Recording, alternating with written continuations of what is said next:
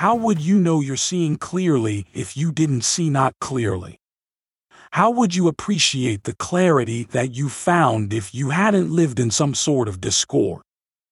How could you live other than living in alignment with Source?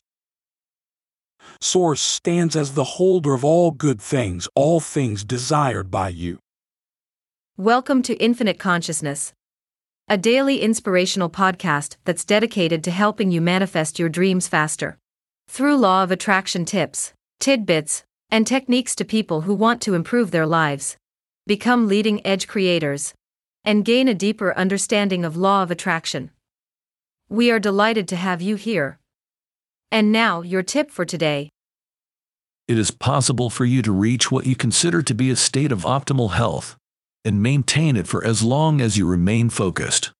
It doesn't mean reach your peak and then jump off a cliff the same day, either. Reach your peak and bask in its bliss. What makes the common experience more consistent?